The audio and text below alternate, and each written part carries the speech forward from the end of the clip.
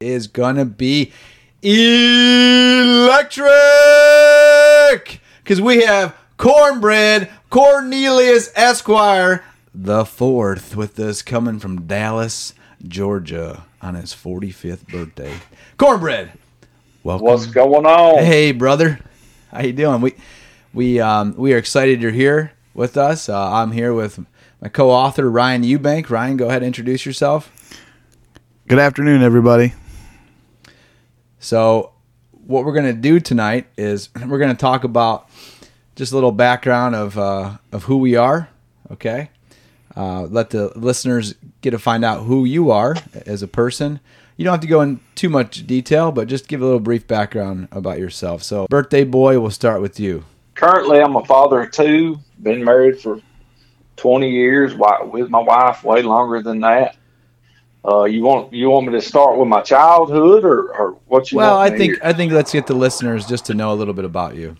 You know, you don't have to go into too much detail, but just to let you know, Cornbread has two podcasts.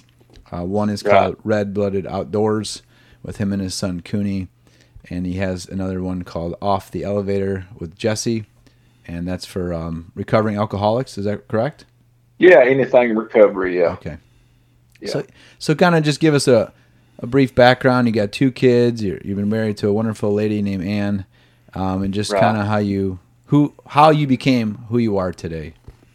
Well, I started out my younger years. I grew up around my grandparents a lot, so I was raised in the old-timey foot-washing Baptist church. My papa was a deacon pretty much all his life, and my mother had that strong foot-washing Baptist background, Mm-hmm.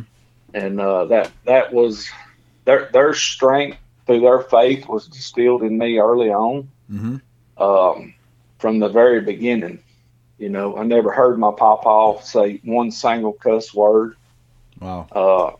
He was strict, but he was strict with love. You know what I mean? Mm-hmm. But with a backbone too. Yeah. So that was pretty much my father figure. My real dad went to prison when I was 5 years old. So, as a young child, I latched on to Papa. So he was basically my dad. And as years went on, I become a teenager. My mom remarried, and the man she married, I got to see some straight up two people that was just really, really in love with each other. That's great. And one of those basic movie type deals. You know what I'm saying? Mm-hmm. And I got to be a part of that. And Mr. Bill, which was my stepdad, I latched on to him in my early years, my young manhood, as my dad, and he fell right into that role. And but then in my 20s, along come alcohol. Mm-hmm. And to make a long story short, alcohol was pretty much the biggest part of my life on up till about it's probably 15, 16 months ago. Yeah. Wow. And we'll talk about that. Yeah, I want to get we'll talk about where we met and then kind of your journey in the past, let's say year or so, because I think that's very important to talk to the listeners about. So, talk kind of about what you do on spare time. Talk about just real quick what you do as a profession. Right. Okay. So I've pretty much run heavy equipment all my life. Mm-hmm. So right now I'm currently running a rock crusher at an inert facility that recycles inert materials, trees, concrete, screen topsoil, stuff like that. Mm-hmm. I got into policing there for a while, and I was a police officer for a little over 5 years. Love that job as hobbies. My two boys have always straight up just been everything that I did. Yeah. Hunt, fish, anything the boys wanted to do. Mm-hmm. That was my hobbies. That's great though. And now I got the two podcasts that keep me sure enough tied up, which I'm sure you're learning, starting out in your podcast. And it's a lot of work and a lot of fun. We really enjoy doing it. And it stretches me and it brings a lot of great people into my life. Yeah. Well, it's been great listening to you on both your podcasts. And I just can't wait to have everyone learn more about your recent journey. So we'll give Ryan an opportunity to talk, kind of his background and kind of how we met, and then we'll talk about how we all came together recently, okay? Mm-hmm. All right, brother. Well, Cornbread, I've got to kind of mirror everything you said. I've been with my wife. We've been married for 24 years. We've been together for 28 years. Being a father, being a role model, being somebody that's very stern, wants to make sure that, you love the kids, you love your sons and daughters. I'm a school teacher, and the one thing I can tell you is I have a saying, I want to hurt their feelings when they're young so they'll love me when I'm old. And so many people in today's day are afraid to hurt the young men and women's feelings by telling them what they really need to hear and the directions they need to go. Because when they get old, that's why we have a lot of these young men and women that, live in their mom and dad's basement or don't have a job, and they play video games and they sit on the couch. And now it's time for them to go out and obtain careers and start their lives, and they don't want to do that. And so now the parents are like, hey, you need to go get a job. And the parents are telling them, and now the kid's like, well, you've never made me work before. Why do I have to do it now? And then the fight starts to happen. And I always say, hurt their feelings when they're young because they'll love you when they're old. Because if you don't hurt their feelings when they're young, they're going to hate you when you're old. And, I think what you have said about having that adult figure in your life that you could look up to that will guide you and direct you into the right way is one of the most coolest things in the world. I can't ever say that I had an alcohol problem I've had any drug addictions. I think if there was one addiction I've had in my whole entire life, it was helping youth and trying to change their lives for the better. I wanted to be the father figure in their lives. The one thing I can tell you, Cornbread, and John, is, my kids, I have 3 of them. They're the most amazing young men and women in my entire life. I have the most amazing wife. I've had the best mother and father a young man could ever have. So I've always had that in my life. I've had some amazing brothers and sisters. But, the one thing I can always say, my kids always would say, hey, Dad, you love those kids more than you love me, because I would spend so much time with those young men and women. Because I've seen so many of them that didn't have the grandpas or the fathers or the mothers that really gave them the guidance and direction they needed to put them on the right path.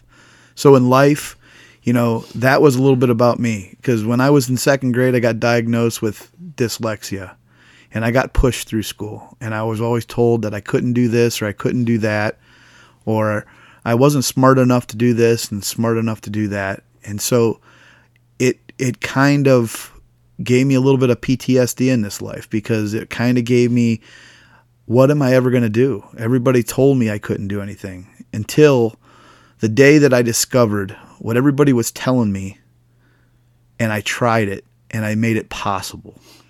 And then I started looking at life in a total different way. When somebody told me I couldn't do something, it was a point proven that I had to prove them wrong. I had to make sure that I could prove to them that it could be done. And so my wife, my protector, my baby girl, she is the one that, she always coined the phrase, don't tell Ryan what he can't do, because if you tell him what he can't do, he's going to do it. And, I think that is one of the coolest things when you look at life. And for those that are listening, the one thing my wife never did, never tried to change me. She always let Ryan be Ryan. And so many people in life is trying to change me and tried to make me a different person. And I think that was the one thing that I've learned about me in my life, was finding the person that didn't want you to change, just wanted you to be you for who you were. And so when I got into education and started teaching, It was amazing to be able to go out and start to see what you can make these young men and women do and how they can start believing in themselves and becoming something that you never thought in a million years that they would be able to do. So, I've been an educator for 20 years. I taught internationally for 8 years. I didn't go overseas or anything, but they flew in to me and I got to educate them, had them come from all over the world. I've got to do a lot of amazing things in the world of welding. I've worked for NASCAR, Monster Trucks, the NHRA, the EAA. I've taught all the different branches of the military. I've taught all the different skilled trade unions. So education is a big part of my life. But being dyslexic, that was the farthest thing I ever thought I'd ever be in my life, was an educator. Because I never thought I was smart enough and that anybody would ever want to listen to me. Because when you graduate high school with the third grade reading level and you don't have your blankets around, and what I mean by blankets is people like my wife, a gentleman named Tom Rosium, Sue Rosium, another gentleman named John Gardenia. He is probably the most impactful man in my life. I started working with John Gardenia 16 years ago, and we worked at a school called Auburn Career Center. And I was the most misunderstood educator in the country because everybody's like, what is this crazy guy doing? And one day John walked into my classroom and he wouldn't leave. And I didn't understand it because most people, when they came in and they seen the magic that was happening, they wanted to leave because that wasn't the way it was supposed to be done. And when John got in there and he introduced and seen how we were changing lives, John was just infatuated with what we were able to do with these young men that everybody told them they couldn't be anything, or, hey, just get them through school and we'll worry about them after they graduate. And we were making some amazing men and women out of them. And John started to believe in me. And John always said, God, we make such an amazing team. He was Batman and I was Robin. And the coolest thing about John was he did not judge me. He just let Ryan be Ryan. And he seen the magic happen. And I had people like Sue Rosium and Janice Savoda and Dave Palmer. Those were my bosses. Rich Baczynski. Those guys seen something in me that I didn't see in myself. And I couldn't believe that these individuals believed in me so much. I had a boss one time named Rich Baczynski. He called me into his office and he says, hey, Rye, could you shut the door? I said, you sure can. I said, I shut the door. I sat down and I said, what did I do now, Rich? He says, I need you to do me a favor. I said, what's that, Rich? He said, can you please stop writing emails? And I said, yeah, heck yeah. Thank God, Rich. I said, why is that? He says, I'm so sick of going into these meetings with these high-ranking officials at our school, and they're judging you because you don't know where to put the right there where the right there is, where the right where is, the punctuations, the commas, the question marks. You had misspellings, and they were judging you based upon an email, not about the magic that you were putting into the classroom and how many lives you were changing. So, whenever you need an email written, please let me know. I will write it for you so these individual people that are ignorant will stop judging you just because you can't write an email. Just keep being you and the magic will happen. And when you have people like that in my life, those are called my blankets. Because without those individuals reading emails and text messages and writing letters, that's not my forte. My forte is changing lives. And that's why I have such a story to tell, because I know I'm different. And it's people like you, Cornbread, and John that came into my life that have changed my life. I thought it was impossible to lose 30 pounds. I lost 30 pounds in less than 3 months just by drinking a gallon of water and being around the greatest people in the world.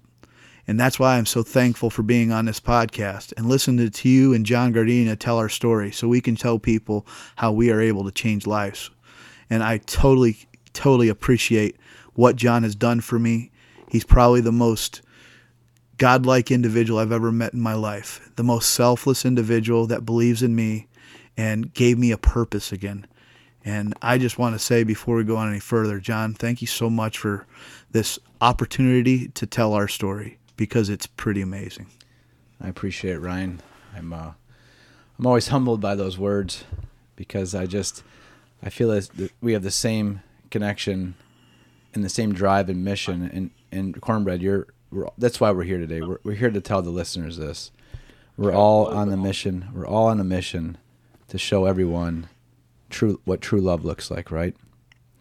Absolutely. And to do that is really to give yourself up, your ego, and to really believe in someone else. Because in someone else's viewpoint, they may see you, as a as a man in the woods, right? Just like a Paul Bunyan, Uncle Si coming out of the woods, and be like, man, that's just some hillbilly. Because let me be honest, at first, when we first met on Zoom, when we started 40 Days of Deliverance, the first glance you always say is like, who is this guy? Like, how did he even come into this program, that I developed? And, I wasn't really judging, because that's not usually what I do at all, like as Ryan said. But to get to know your heart and get to know Ryan's heart, like, you guys have such big hearts, and we all together have forged a beautiful relationship to make us better men in our lives for our family, and for whether it's our students or it's just people in our life that we're trying to help show the way. And let's talk about where we kind of met. So Ryan introduced how we met back 16 years ago, and Cornbread, we met, I think it was just before July. Is that right? Yeah, just before July. So why don't you speak about that first meeting we had, me, you, and it was Hal, and I made a special meeting because you guys couldn't make the first meeting with the rest of the group. So go ahead, just kind of talk about how we met, what 40 days, not in a great detail about 40 days. That's a whole nother podcast, but just how the connection we had, and then what you found out about yourself, and how we've stayed connected, and what mission we've been on for the past 3 months with Ryan. Does that sound like a good place to start? Okay. Yeah. So, I had seen an IG Live with you and Jeff Forrester talking about the 40 Days of Deliverance.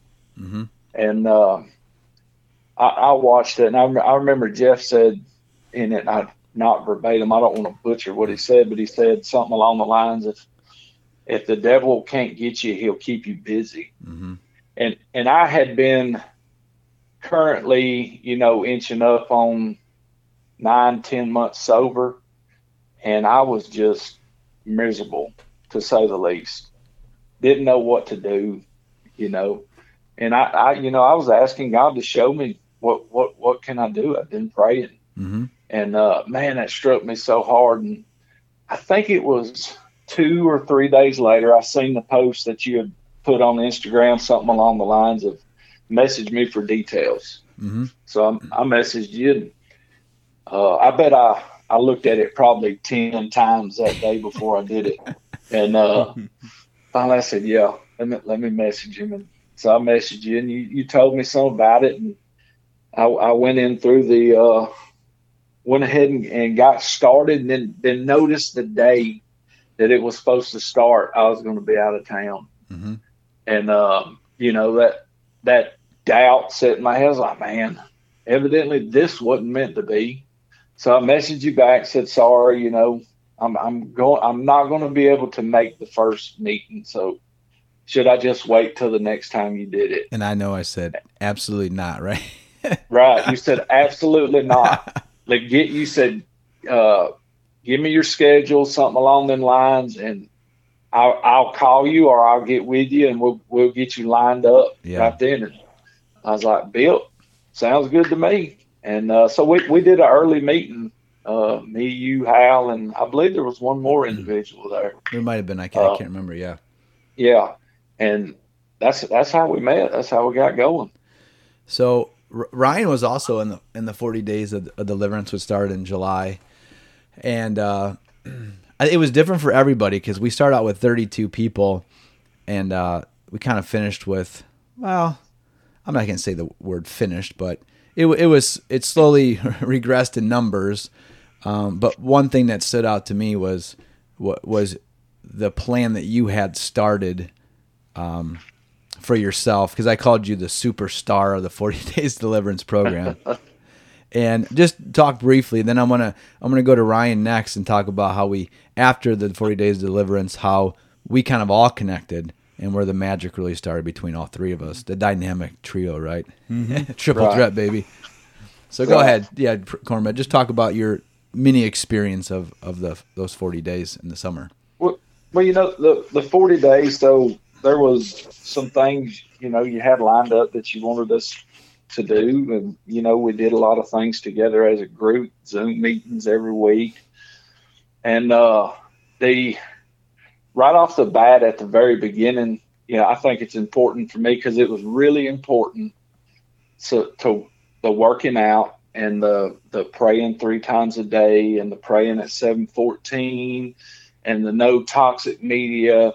But that fast right at the very beginning, I'd never thought of a fast. And, I gained during that fast that it was very personal to me. And, I had the chance. I started a vacation the day the fast started. Yeah.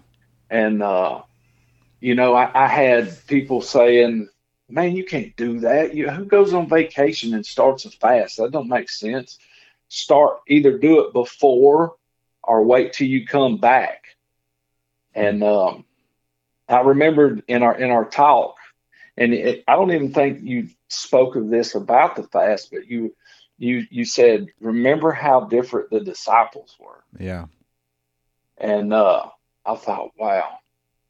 Now, I'm not trying to act as if I'm that level, you know what I mean? But I thought, I've got my family and friends here. And my boys knew through my sobriety that I was working hard, trying to build my faith and doing different things and, trying to get closer to God. And so I said, no, I'm going to do it the way it's broken down, and I'm going to do it. So started that fast the first full day of vacation.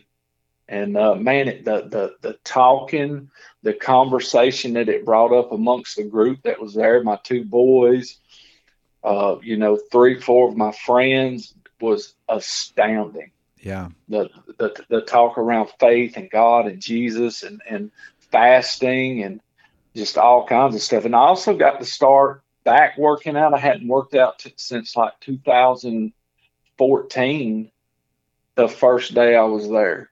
I mean, here I am, I used to call it my jog.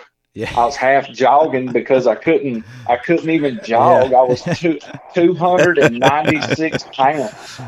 Oh, 296 pounds doing this jog around Panama City, Florida, not having a single idea in the world where I was at. But I downloaded this Strava app that you had talked about that actually showed me a map so I wouldn't get lost while the family was doing the first dinner. Still haven't figured that Strava map out. Yeah, right. Yeah. Right. they did the first dinner, and man, it was that. I mean, it just started off perfect. Yeah. It couldn't have started off any better, and it really resonated with me.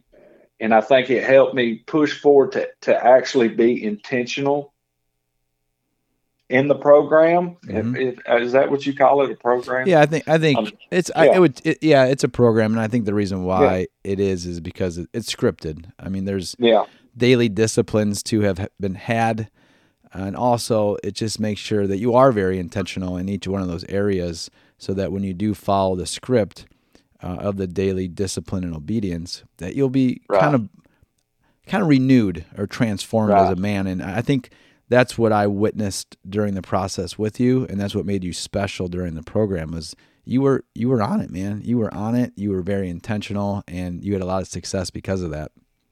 Yeah, I feel exactly the same way. And it makes me feel crappy to say, but I'd never done a Zoom meeting beforehand or anything. And, how you said, man, who is this hillbilly? You know what I mean? Well, that was really not by any design of my mom or my papa or anyone around me, but really, truthfully, John, that's who I was. Yeah. I was closed-minded and alcoholism had hardened my heart, and here I felt so like I should do that program, and I went into a Zoom meeting with people from all over the country. Yeah. And talked about faith. And how many times did I cry on the Zoom meeting? I'll probably cry before this is over, because that's just who I am. Yeah. And just so many things just opened up, and it was all out of being intentional, being sincere with my prayer, having that structure there. It literally blew me away, like daily. Now, there are some of the things that I did not do every day. Mm-hmm. So I missed some workouts. I did miss some prayers. There's some things that I stuck to hardcore, the praying 7:14 in the morning for our country, the no toxic media. But, if I missed 3 prayers a day, I was getting 2. Yeah. And just that intentional and that sincerity, it come back to me infinity fold. Wow. That's pretty powerful. And I'll tell you this, and the program's going to start back up again in January. And I haven't really talked about it all because I've just been patient this time, and you learn from the first time going through the program with people. But what I learned from you was that you journaled, you reflected, and you really thought about your life and your mission of what God intended you to have done in your life.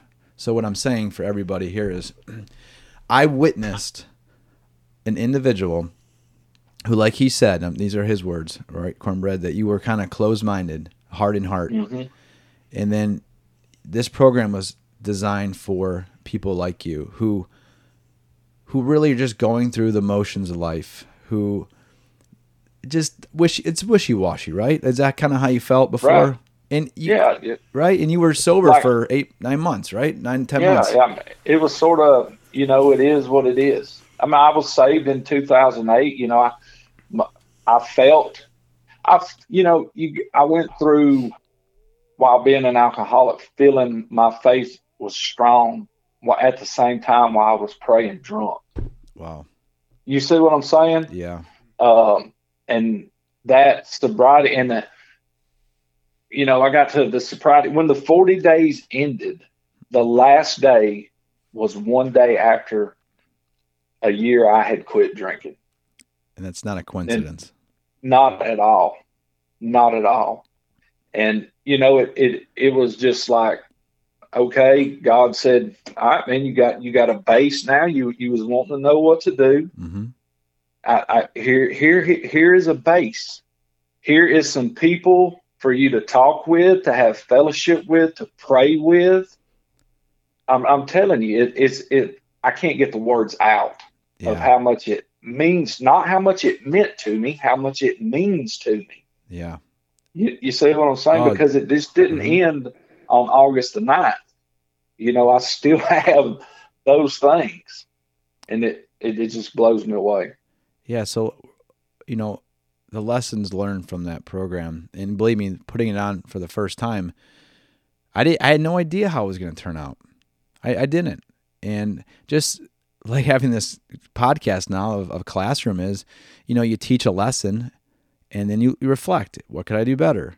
And with the 40 days of deliverance, I reflected. What could we do better? But the one thing I do know moving forward from that program is the relationship building that occurred was so deep with some people that I just needed that connection to continue. And that's why we started the gallon water challenge every day. And it was me, you, and Ryan. I think it was not shortly after in September, if I'm not mistaken, right? Yeah, absolutely. Yeah, I believe so. Right. And the connection that we created was unbelievable. I couldn't believe about 3 men and a gallon of water a day could inspire me so much. And I think that's the one thing, Brad, that I've learned, and John, I've learned. John, I gotta praise you for, I don't know how you wake up every morning and go on a daily run by yourself. You know, every morning I get up with my students and we would go walking every morning. And I look at myself and I am the type of person that I will only do something if it's for somebody else. I really don't do it for myself. I do it for the betterment of the other individual. And to have you two on a text message or a phone call that I could hear your voices or I could see the progression that you're doing, it drove me every day. And that's the one thing about myself is that I've always put people before I've put myself. And to see the selfless acts that you put yourself into every day, John, is unbelievable about going out and having the will to go and run every day and to keep the accountability factor on the individuals that are in your life, because it's just not me and Cornbread, it's everybody. And to see how many lives that you have changed just because of your individuality and your I guess role model list. You're so good at what you do and influencing people. It's unbelievable. And to see that accountability every day, and that's what it gave to me. You know, I'm not a very technical person. I don't like Instagram. I got an Instagram. I don't know how to use it. You know, I don't text very well, you know, but that's like my, as far technically I go with technology. And I didn't realize how much a text message can change my life, but I looked for it every day. And it was amazing how we kept ourselves accountable. And that is what helped me lose my 30 pounds, was just knowing that there was somebody else doing it. And if they were going to do it, I'm going to be a part of it, and I'm going to do it with them. And so, Brett and John, I can't tell you how much I thank you for doing that for me, being the men that you are and being a part of my life, to be able to make me feel so much more healthier, more prouder. You know, and I think that was one of the coolest things about meeting you, Brett. I've never physically met you. We've talked on the phone lots of times. We've text messages hundreds of times. And I just can't wait to the one day that me, you, and John and our families get to meet each other and we get to embrace each other and just, you know, praise each other for what we've done and what we've went through, and what you have helped me accomplish has just been absolutely amazing. Being a friend and a sounding board and someone to listen to and someone to talk to has just been so inspiring for me. Hey, Brett. You too, brother. Yeah, I mean, yes, sir. See the beauty of the relationship and what Ryan just spoke about, and I'm always so humbled to hear that from others. And it's, people have to understand this. It's not about you. It's never about you. That's selfishness. What matters most is, what are you doing for others? How are you building them up? So many people actually break people down on a daily basis, whether you know it or not. Your words, your actions, your non-actions. Why can't you just be there for somebody? And like Ryan said about waking up and trying to set the example, is I just want to be the best version of myself and use the gifts God gave me to showcase God and His love. And it sounds crazy because it's, you say, oh, it's just running, or it's just like you're drinking a gallon of water. No, it's not about that. It's not about that. When you have someone in your life, and like these two men, Cornbread and Ryan, who you love and you die for, that's something special. That's something so special. And most people don't have that in their life. I'm going to be honest. There's a void in your heart if you're listening. And you can have it. You can have that unconditional love. You can love yourself. You can love your neighbor. And know that always God loves you. And He'll never leave you. But until you start understanding the power of love and how it's reciprocal and how it also fills people's cup, you do amazing things then. And that's the why. My mission right there is to do that because I love these guys. And I want them to be the best for their families, for their occupation, for their community in this country. And they all know that now. They've probably known it before we started our group chat and before the 40 days. But now is the most important time because the journey's really just begun. And that's where I want to start right now with you guys. So Cornbread, tell me about what's the next steps. Because we were supposed to run a race tomorrow, all of us. And I mean, I was hurt all week. I'm going to be honest. I was crushed. I'm much better now. Not physically. My soul and my spirits were crushed. Not by what happened, Cornbread, but trying to get my wife to do this race too. And when Ryan came over, my wife was on the couch with her leg up under some pillows, and she may have a torn meniscus or patella, and it hurt me. I felt guilt, and Ryan will probably talk about how I shouldn't. And then you called or texted us on Monday morning of how you went to the doctor and have a small fracture in your heel and your hip. And all I wanted along this whole journey was just to be together on this day, on November 20th, to run this dirty 15K at Squires Castle. That's all I wanted, selfishly, because I know the emotions would be so high, the love would be so strong, and the bond would be forged even stronger. So if you can, tell me a little bit about this week, and let's talk about where we're going to go next after this journey of the race and moving forward to help others. So we'll start with you, Cornbread. Okay, so yeah, man, in the 40 days, it was 40 minutes working out every day. And, the actual workout itself was just 40 minutes. You choose, right? Mm-hmm. So I started out, pretty much walking. I was 296 pounds, walking, doing some weightlifting here and there in the garage, stuff like that. And we did the 40 days, and I don't really remember exactly when the race come up. I remember I talked to you on the phone, and I'd seen you and Chaz did, I believe, a half marathon. Yeah, that was in August. Yeah.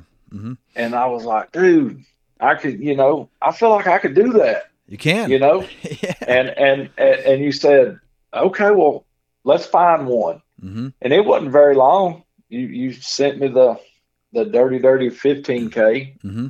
and broke it down and sent a workout, yeah. Mm-hmm. Workout plan. And man, when I first opened that thing, I thought, I scrolled to like week 4, and it said 7 miles. And I was like, there is no way I'm going to run 7 miles. Right.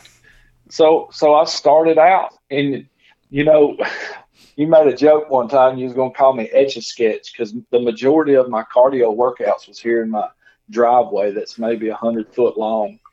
And I would work out for sometimes 2 hours. And John called me one night, Ryan. He laughed. He said, man, what are you doing in that driveway? I'm going to start calling you Etch-a-Sketch.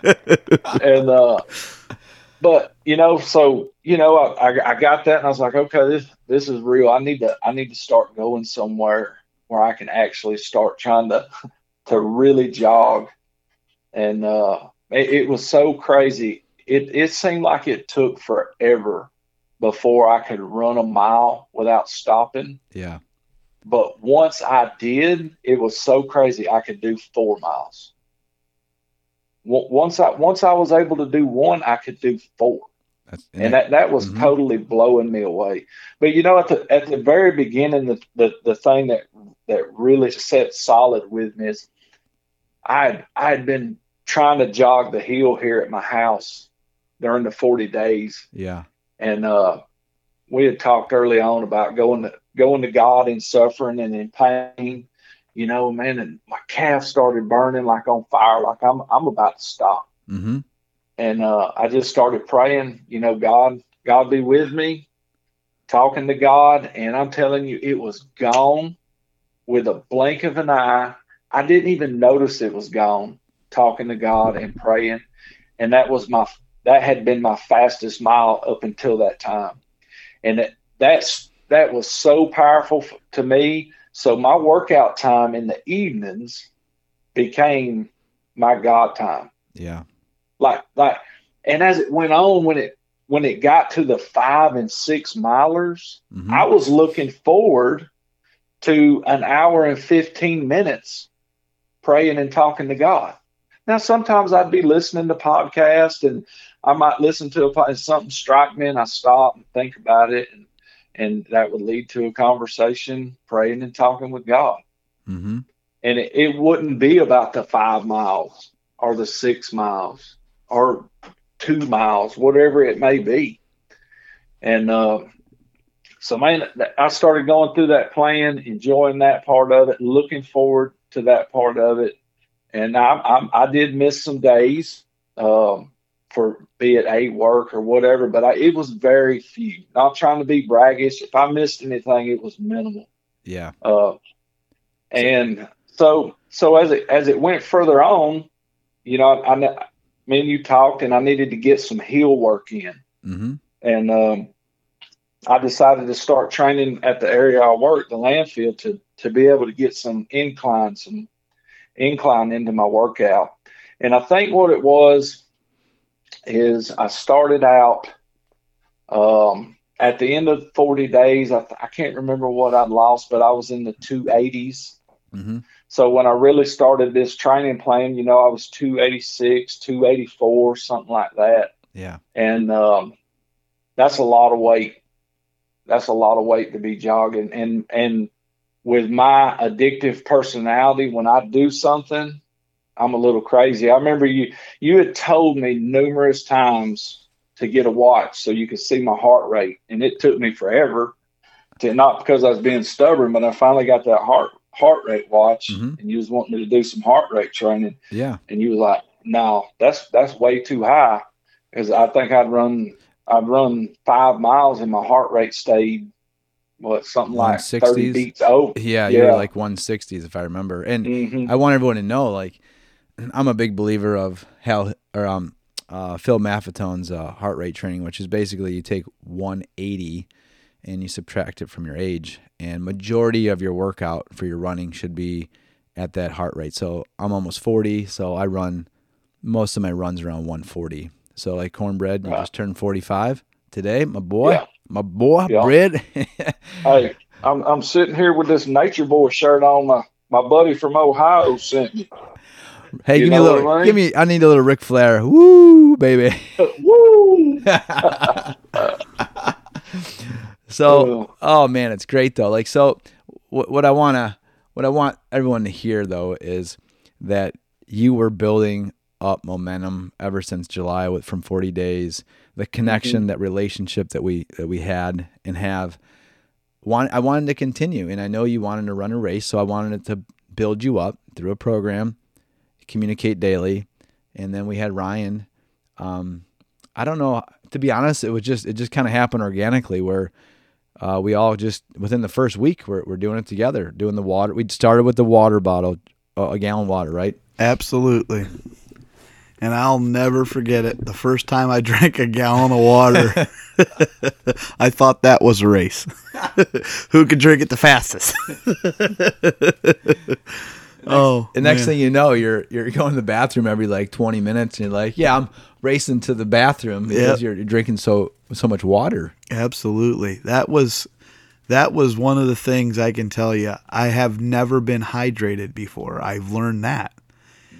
And for those of you that think that you've been hydrated, drink a gallon of water, and then you'll feel what hydrated bodies feel like, because what a difference it makes your energy, your joints, everything in your body feels so much better after you have drank a gallon of water a day. You do it for a couple days, it's amazing what a different individual you'll feel like. There's absolutely no feeling like it. It really absolutely gave me a new vision. Really, truly did. Yeah, I think, and we did that throughout pretty much the whole training program. I think we tailed off a little bit with the accountability pictures, but I know for a fact that all of us were still drinking way much water than we ever had before in our life. Would you agree, Ryan? Absolutely. I very rarely will drink anything else other than water. When we go out to dinner or something, very rarely will I get anything else but a glass of water. And I would say 3-4 months ago, I would always either get an Arnold Palmer or an iced tea or a sweet tea or something like that. And now it's usually water. And there's really no other alternative for me now. Yeah. And how did you feel with the process of drinking that water, Brad? Man, yeah, I had the help of the Georgia Heat. Yeah, when we first started. Now, using the bathroom was off the chain. I mean, yeah, that was when it first started. It was off the chain, and I'm still drinking a gallon of water to this day. Yeah. I guess after week 2, it really to me it wasn't no big deal. But as Ryan was talking, I thought about it is the relationship we developed in doing this training, the 40 days, the water, the accountability, the seeing John had already skunked us when we got up that morning in the workout.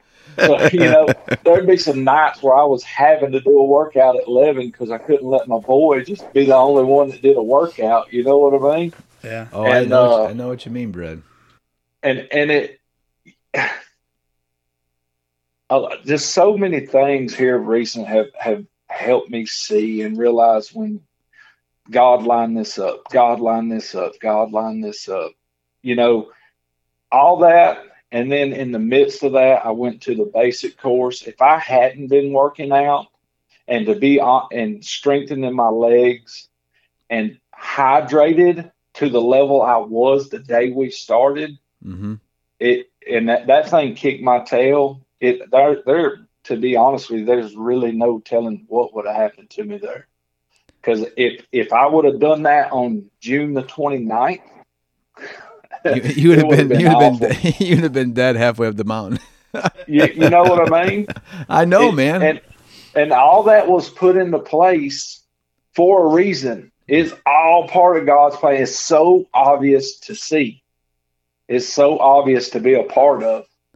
You know what I mean? Yeah, but you know what though, Brad? I'm going to be honest. I apologize for cutting you short there, but I want everyone to know this.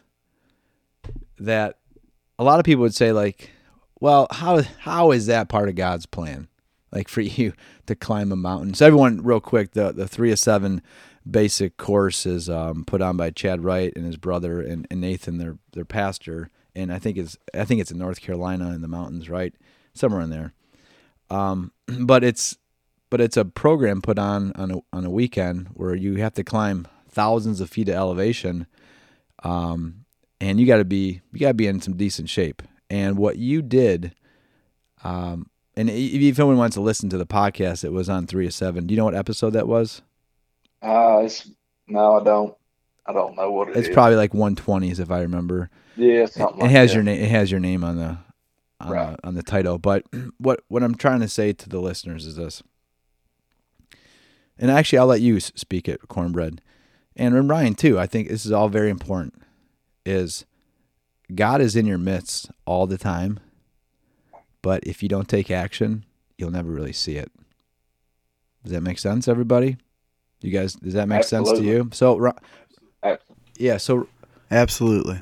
So, Cornbread, finish, and then I want to hear Ryan's piece too about how this was again divinely designed for us all to be together and to do these challenges. And I want to talk about your adversity and again, how we're going to move forward as a group after this. So go ahead, finish up with how do you think this was divinely just planned in your life? Well, like I said, it was through the 40 days, through the training plan, through everything, being intentional with prayer, being intentional of, even, a lot of times when people pray, they have this big prayer that they ask. I learned it's okay to ask God small questions. Mm-hmm. And even hour by hour, and go on and go far from there. And the more I'm with God, the easier it's for me to hear Him. Mm-hmm. Whispers, pops in the forehead, whatever you want to call it. It's just like when I went to the basic course.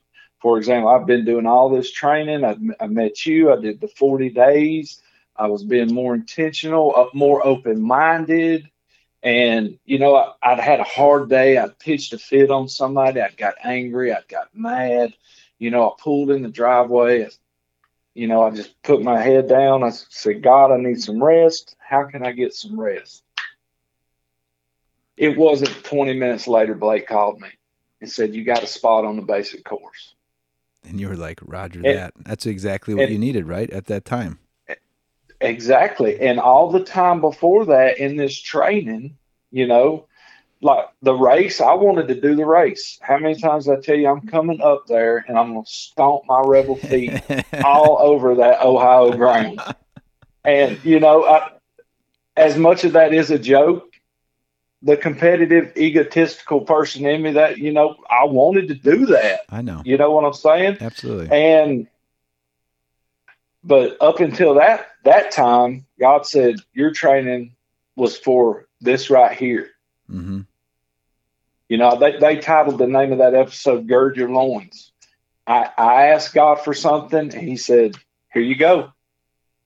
It was just way too obvious. Yeah. And the more time I spend with God, the more I'm in His Word, the more I pray, the more I surround people, myself like you and Ryan, and we talk, and we have unconditional love, and it's sincere. It's so much easier to see. So it is just so much easier to see. It really is. And the one thing that I think we have to understand as people is sometimes we got to let go and just trust God's process. And the hard thing, again, for me this week was to see you getting knocked out physically, and my wife, who I was so proud of, she's never run more than a mile in her life, and she did 4 miles just 2 weeks ago. And I was just elated just to see her, just to be part of something too. And I'm going to be honest, words can't explain the excitement I had for her to be with me and you guys and to meet you. And because she doesn't have that camaraderie. I've always been part of a team and being a captain or just trying to be the best for other people, right? But when it's someone you love, your wife, and to see her going through it, to be there, it broke my heart, man. And it broke my heart. And literally the next day, when I found out that you weren't able to make it, it really wasn't about the race, even though it would have been great to have you with us. But I think, and Ryan could speak upon this too, it's just that we wouldn't be able to see you. Yeah. Brett, it was never about the race for me. It wasn't about the run for me.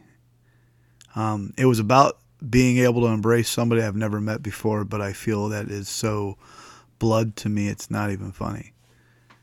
And it's just because of the brotherhood that we've created through text messages has just been unbelievable to me. Listening to you gentlemen talk, I never knew how to pray. I would always, pray throughout my life. I didn't know what I was doing or why I was doing it or how I was doing it. So I've got the opinion that was stuck in my head a long time ago, is if I'm just a great person and I keep giving to people and keep, making sure I'm helping people, that it was good enough. And I've always done that my whole life. I've never bought anything for myself. Never, not once. My wife will be like, hey, Ry, let's go to the store and buy some clothes. And I'd get clothes, some shirts and a jacket, and I'd put it back. She's like, but you need that. I don't need it. It'll be all right. I'd never buy myself a pair of shoes or boots. And so this year we went down to the Grand Canyon, and I always wanted a blue truck. And me and my wife, it was the Thursday before we were going to not the Grand Canyon, I'm sorry, Yellowstone. And we were driving, and I told my wife to pull into this dealership, and I walked into this dealership, and it was 7:45 in the afternoon, and it closed at 8. And there was a blue truck there, and this is when the Ford truck famine was out. There wasn't very many of them, and there was a blue Ford truck right there, and a guy walked out and said, can I help you? And I said, yeah, I want that blue truck. He goes, well, there's a guy looking at it right now. And I said, well, here's my phone number. If he doesn't buy it, call me, and I'll come back and get it. He says, well, we close at 8 o'clock. I said, well, I'm going up to the Toyota dealership to look at a 1794 brand new Toyota. It's a limited edition truck to see if they have one. I went up there. It was right up the road. And I asked the guy, he says, yeah, we could have one, but it's going to take you 8 weeks. I said, well, I need it for Saturday because I'm going to Yellowstone. So I walked out of that store, and the guy called me, and it was like 7:55. And he said, hey, the guy just left. And I said, well, did he buy it? He says he's coming back tomorrow morning to put a down payment on it to buy it. I said, I will come back there right now, and I will buy it. And the craziest thing about my wife was there was nothing. She said, no, Ryan, you're not buying it. No, you're not doing this. She was there with me 100% of the way because she knew this might be the one thing that I might buy is that blue truck. I pulled in there at 7:57, and at 8:29 I was pulling out with my brand new blue truck. The cool thing about that brand new blue truck, I still have an a Chevy Silverado 1500 red one. It's not my truck anymore. It's my wife. She's a big rig driver now. She drives my blue truck. But so I've always been that person that would just give and give and give and give. This morning I was driving into work at 4 o'clock in the morning. I woke up to take my daughter to work because we had a snowstorm up here. And I was driving, and she left 5 minutes before I did. So I told her I would catch up to her. And I called her, and she said, Dad, I'm in the middle of town. I said, all right, I'll catch up to you. So about 5 minutes later, I called her, and she said, I said, where are you at? She goes, oh, you're not behind me? I thought your truck was behind me. I said, no, I'm not behind you. I hung up the phone, and the car in front of me swerved and went into a ditch.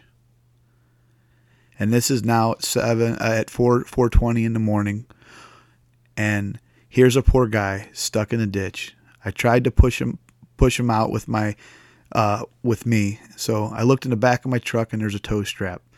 A gentleman pulled out, and in 10 minutes we had him back on the road and running.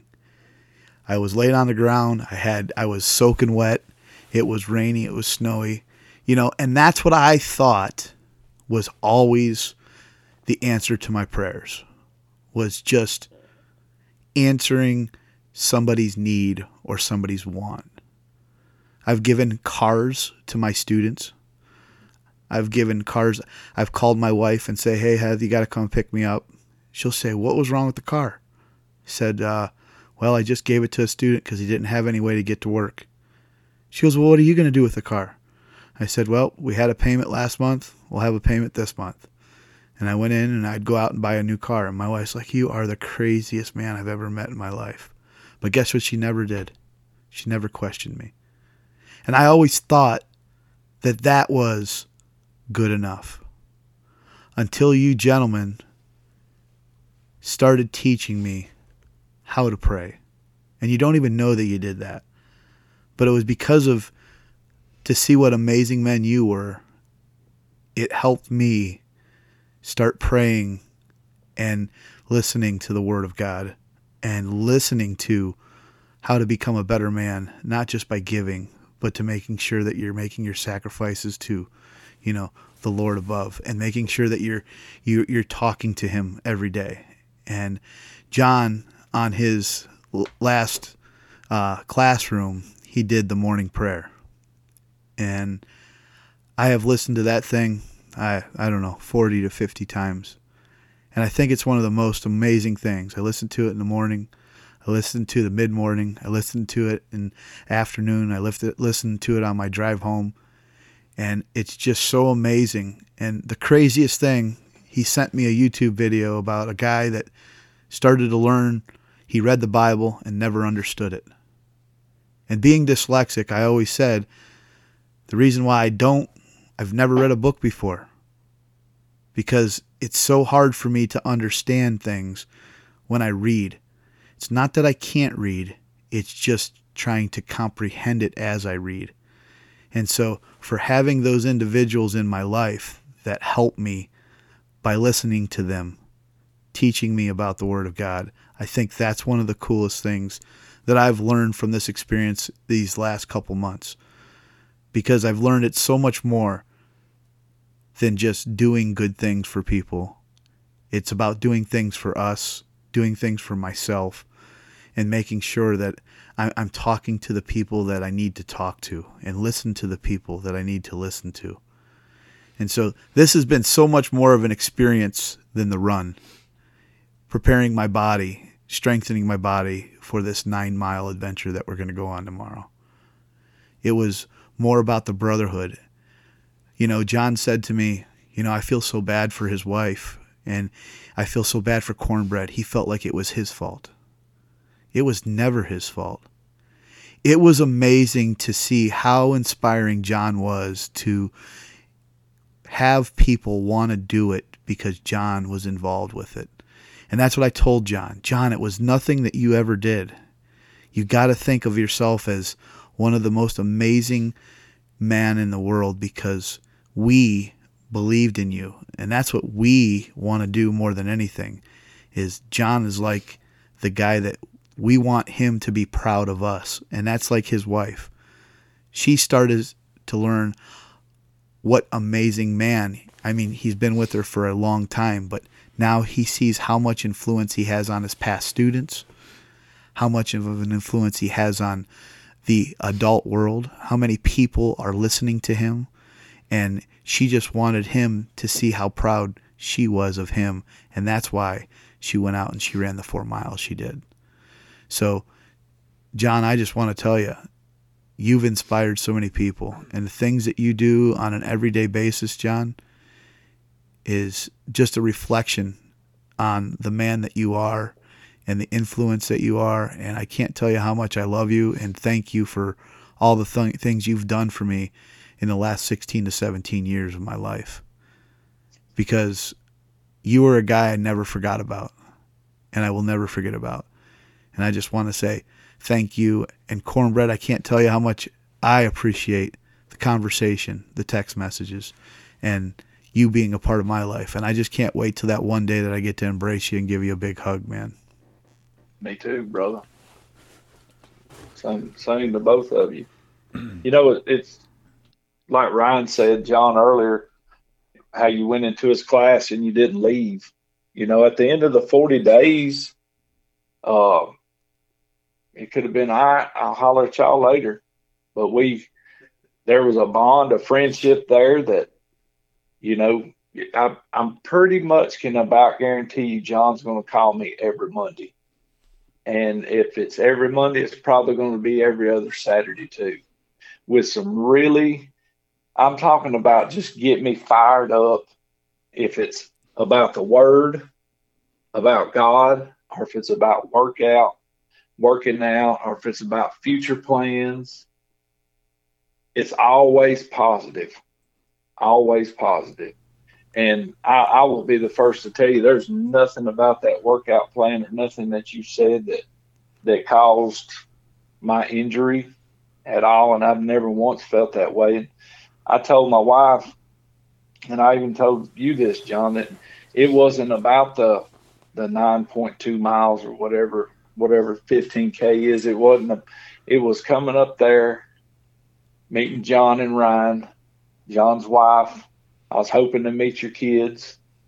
I scrolled through there and showed my wife pictures of your kids on Instagram, and hoping to do that. And this was also going to be the first opportunity for me and my wife to actually go somewhere by ourselves, and as this new season of our lives, our oldest son's moved out, and Cooney, he's almost 18 now, and he's less time at home. So that we was looking forward to that too.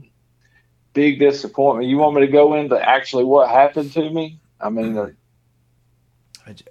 sorry, I'm just a little emotional from all these words that I don't deserve. I always say the truth will stand when the world's on fire, and it's all true, brother. And all true. So that's what it was about for me as well, and it was everything I explained about seeing God's plan. I'll be straight up with you. It took till about 10 o'clock on Wednesday, after realizing I was injured on Monday, to even start thinking about that, because I was ticked off. Yeah. I mean, I was ticked. I can run 15K in Georgia up the street. So it wasn't about the 15K at all. Mm-hmm. You know what I mean? Mm-hmm. It was about everything I just explained. So yeah, so I had to go to the doctor Monday. Yeah. Because I woke up and my leg was just feeling like it was going to explode. And it did that the last Monday before I'd mentioned it to you.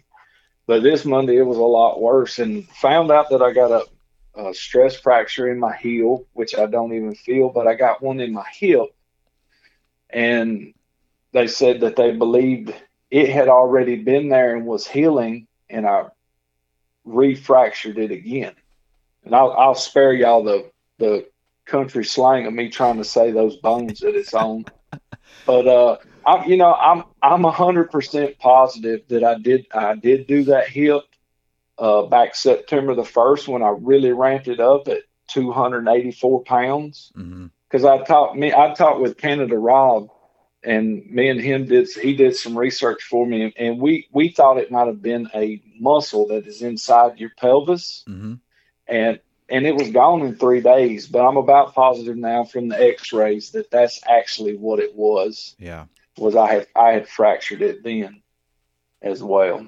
And so that hit Friday, man. The hardest thing to do with this whole deal wasn't the pain that I was in. It was sending y'all that text. And I said, well, I'll call John this evening and talk to him. And not really knowing y'all's schedule that well, I said, no, I want to tell Ryan at the same time. Yeah. So that's why I did it in text.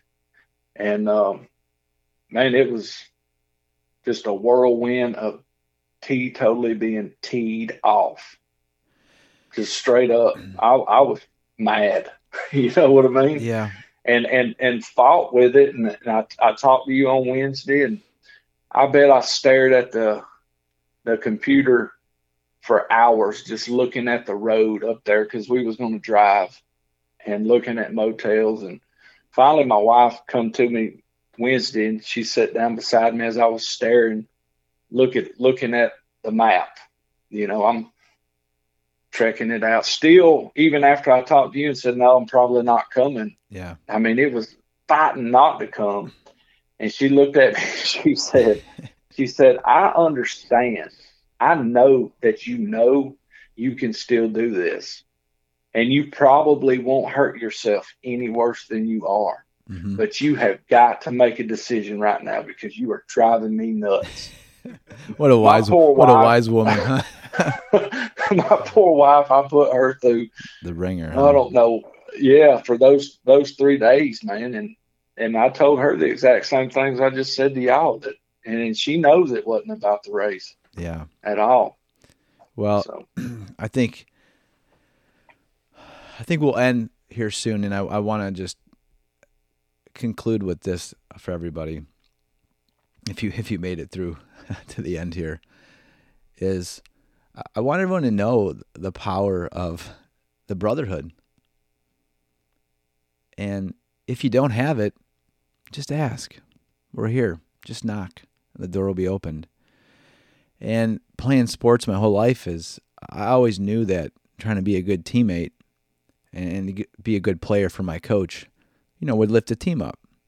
But now I have an opportunity in my life to build people up, not in a sport, but actually in their salvation, which is the most important, but also to sharpen all their skills. And the one thing that I realized during 40 days is that God gave all of his gifts, Ryan has such a gift of speaking and his love and passion for others. And Cornbread, the love you have for hunting and showing young people how to hunt. And you said yourself in your podcast that you love showing new people who've never hunted before how to hunt. It's a joy to you, right? Absolutely. Absolutely. So what I want everyone to know is everybody has a gift, at least one. Everybody should have a connection with somebody in their life. And if you don't, you can't make any excuses because you can always have a connection. You just got to be willing to ask, whether it's social media, whether it's in person. Don't be afraid to make that connection because it could change your entire life. And it's changed mine. And it's from what I heard from you men today, it's changed yours. And I feel lucky. I feel blessed beyond belief that I've started this journey with you, Cornbread, and continuing this journey with Ryan in the book Molding Minds to show people that with the right heart and the love and true passion you have for a craft, that you can do anything you want. And everyone has to believe that in their heart. That's so critical for all of us to understand. And if you feel like you're just, going through the motions, you just ask yourself this one question. What if I only had a couple years to live? What if I had a year to live? What if I had a day to live? What would you do different? John, one of my students, Tyler King, on December 8th, 10 years ago, my wife's birthday was December 7th. Tyler called me on December 8th. He said, "Hey, Mr. Eubank, I woke up this morning and my legs were tingling." And I said, "All right." He says, "I think they were falling asleep. They feel numb." He says, "I'm going to just stay home. I won't be in school today." December 9th, he calls me up. He didn't. His mother did. She says, "Hey, Rye, this is Andrea King, Tyler's mom. He's in Rainbow Babies and Children Hospital." I said, "Really?" I said, "What's wrong?" She says, "I don't know. He can't feel his legs. He's paralyzed from the waist down." And I said, "What?" He says, "Yeah. He woke up yesterday. His legs were numb. He thought they were asleep. And he has lost all feelings in his lower half of his body. And he had gotten a blood clot in his spine. And he was paralyzed. And today I get a phone call from Tyler. he calls me. He says, "Hey, E." I said, "What's up, Ty?" He says, "I'm in town. I would like to see you." So I said, "Come on up and see me." I gave him my address, and he came up and seen me. Well, when Tyler was paralyzed, he was never expected to walk. And I'll never forget on his journey when he started to teach himself how to walk. He was walking 5 feet and thinking it was a mile. He was walking 10 feet thinking it was 10 miles. The doctors said that he would never walk again. He's able to fish. He's able to go and play basketball. He's able to walk. He re-nurtured his body, his strength. And he didn't gain all movement back, but he's able to walk. He's able to drive a car. He's able to have life. And I think that was somebody that was speaking to him from up above. But the reason he came to see me today is his father just got diagnosed with stage 3 or stage 4 cancer. And they gave him 6 months to a year to live. And John, when you start to think about that, that poor young man has lived a life that I couldn't even imagine. A quick story about my wife. My wife got thyroid cancer, and she had to have her thyroid removed. And I'll never forget, she went in and she had her surgery. The doctor, after her recovery, said, "Hey, if her voice doesn't come back in 14 days, she'll probably never speak again." And I'll never forget it, John. I counted the days. 1 day, 2 days. And on those days, I'd always call her and say, "Hey, Hev, I'm on my way home. I'll see you when I get there." And she would always say, "Okay, I love you." And I'll never forget it. When I would call her phone and she would never answer it, and I'd get her voicemail, it would say, "Hi, this is Heather Eubank. Please leave a message." And I was so upset because I could hear her voice. 14 days came and gone. Her voice never came back. On the 17th day at 1:37 in the afternoon, I called her and said, "Hey, Hev, I'm on my way home." She said to me, "Okay, I love you." I was there on the exact second, exact moment at 1:37 in the afternoon on my drive home when God answered her prayers for her voice to come back. When Tyler called me today, and I knew I was on this podcast, I had to mention his story. Because if there's anybody out there listening, and we could all pray for Mr. King and the fight that he's going to be fighting,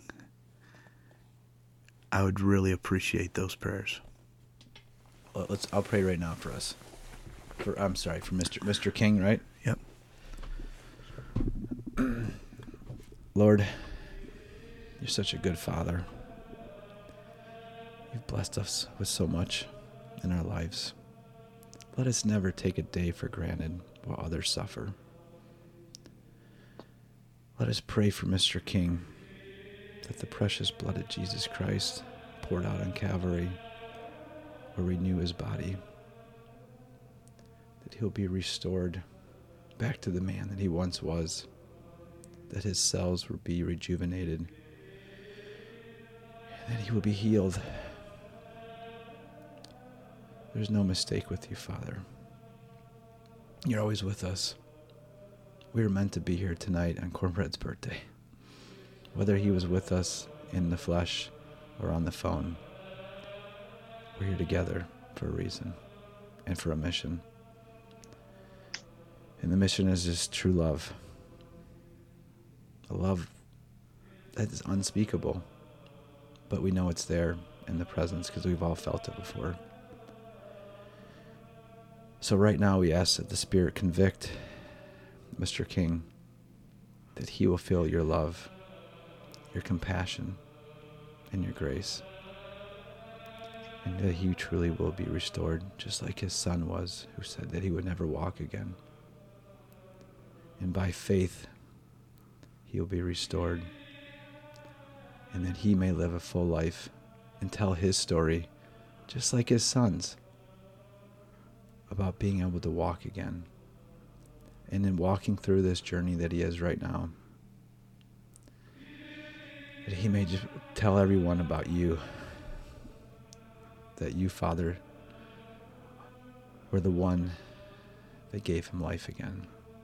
Not of the flesh, but of the Spirit. Because by water and the Spirit, he was born again. Let that happen for him tonight. The most important thing is for his soul to be restored. So, Lord, Heavenly Father, we ask all these things in your heavenly name. Amen. Amen. Amen. Cornbread, it's been an honor. Ryan, it's been a pleasure. And I'm so thankful that you came on tonight, Cornbread, even though I know you weren't here. But believe me, I know that for Ryan and I, it means the world to us. The world. Me too, brother. Me too. So you go have some cake, enjoy your time, and Ryan and I will call you tomorrow, probably before the race, okay? Sounds good, brother. Hey, we love you, brother. Love you, Cornbread. Love you. Love y'all. All right, love you, man. Have a good night, okay? All right. Night, brother. See you, brother. Bye, guys. See you.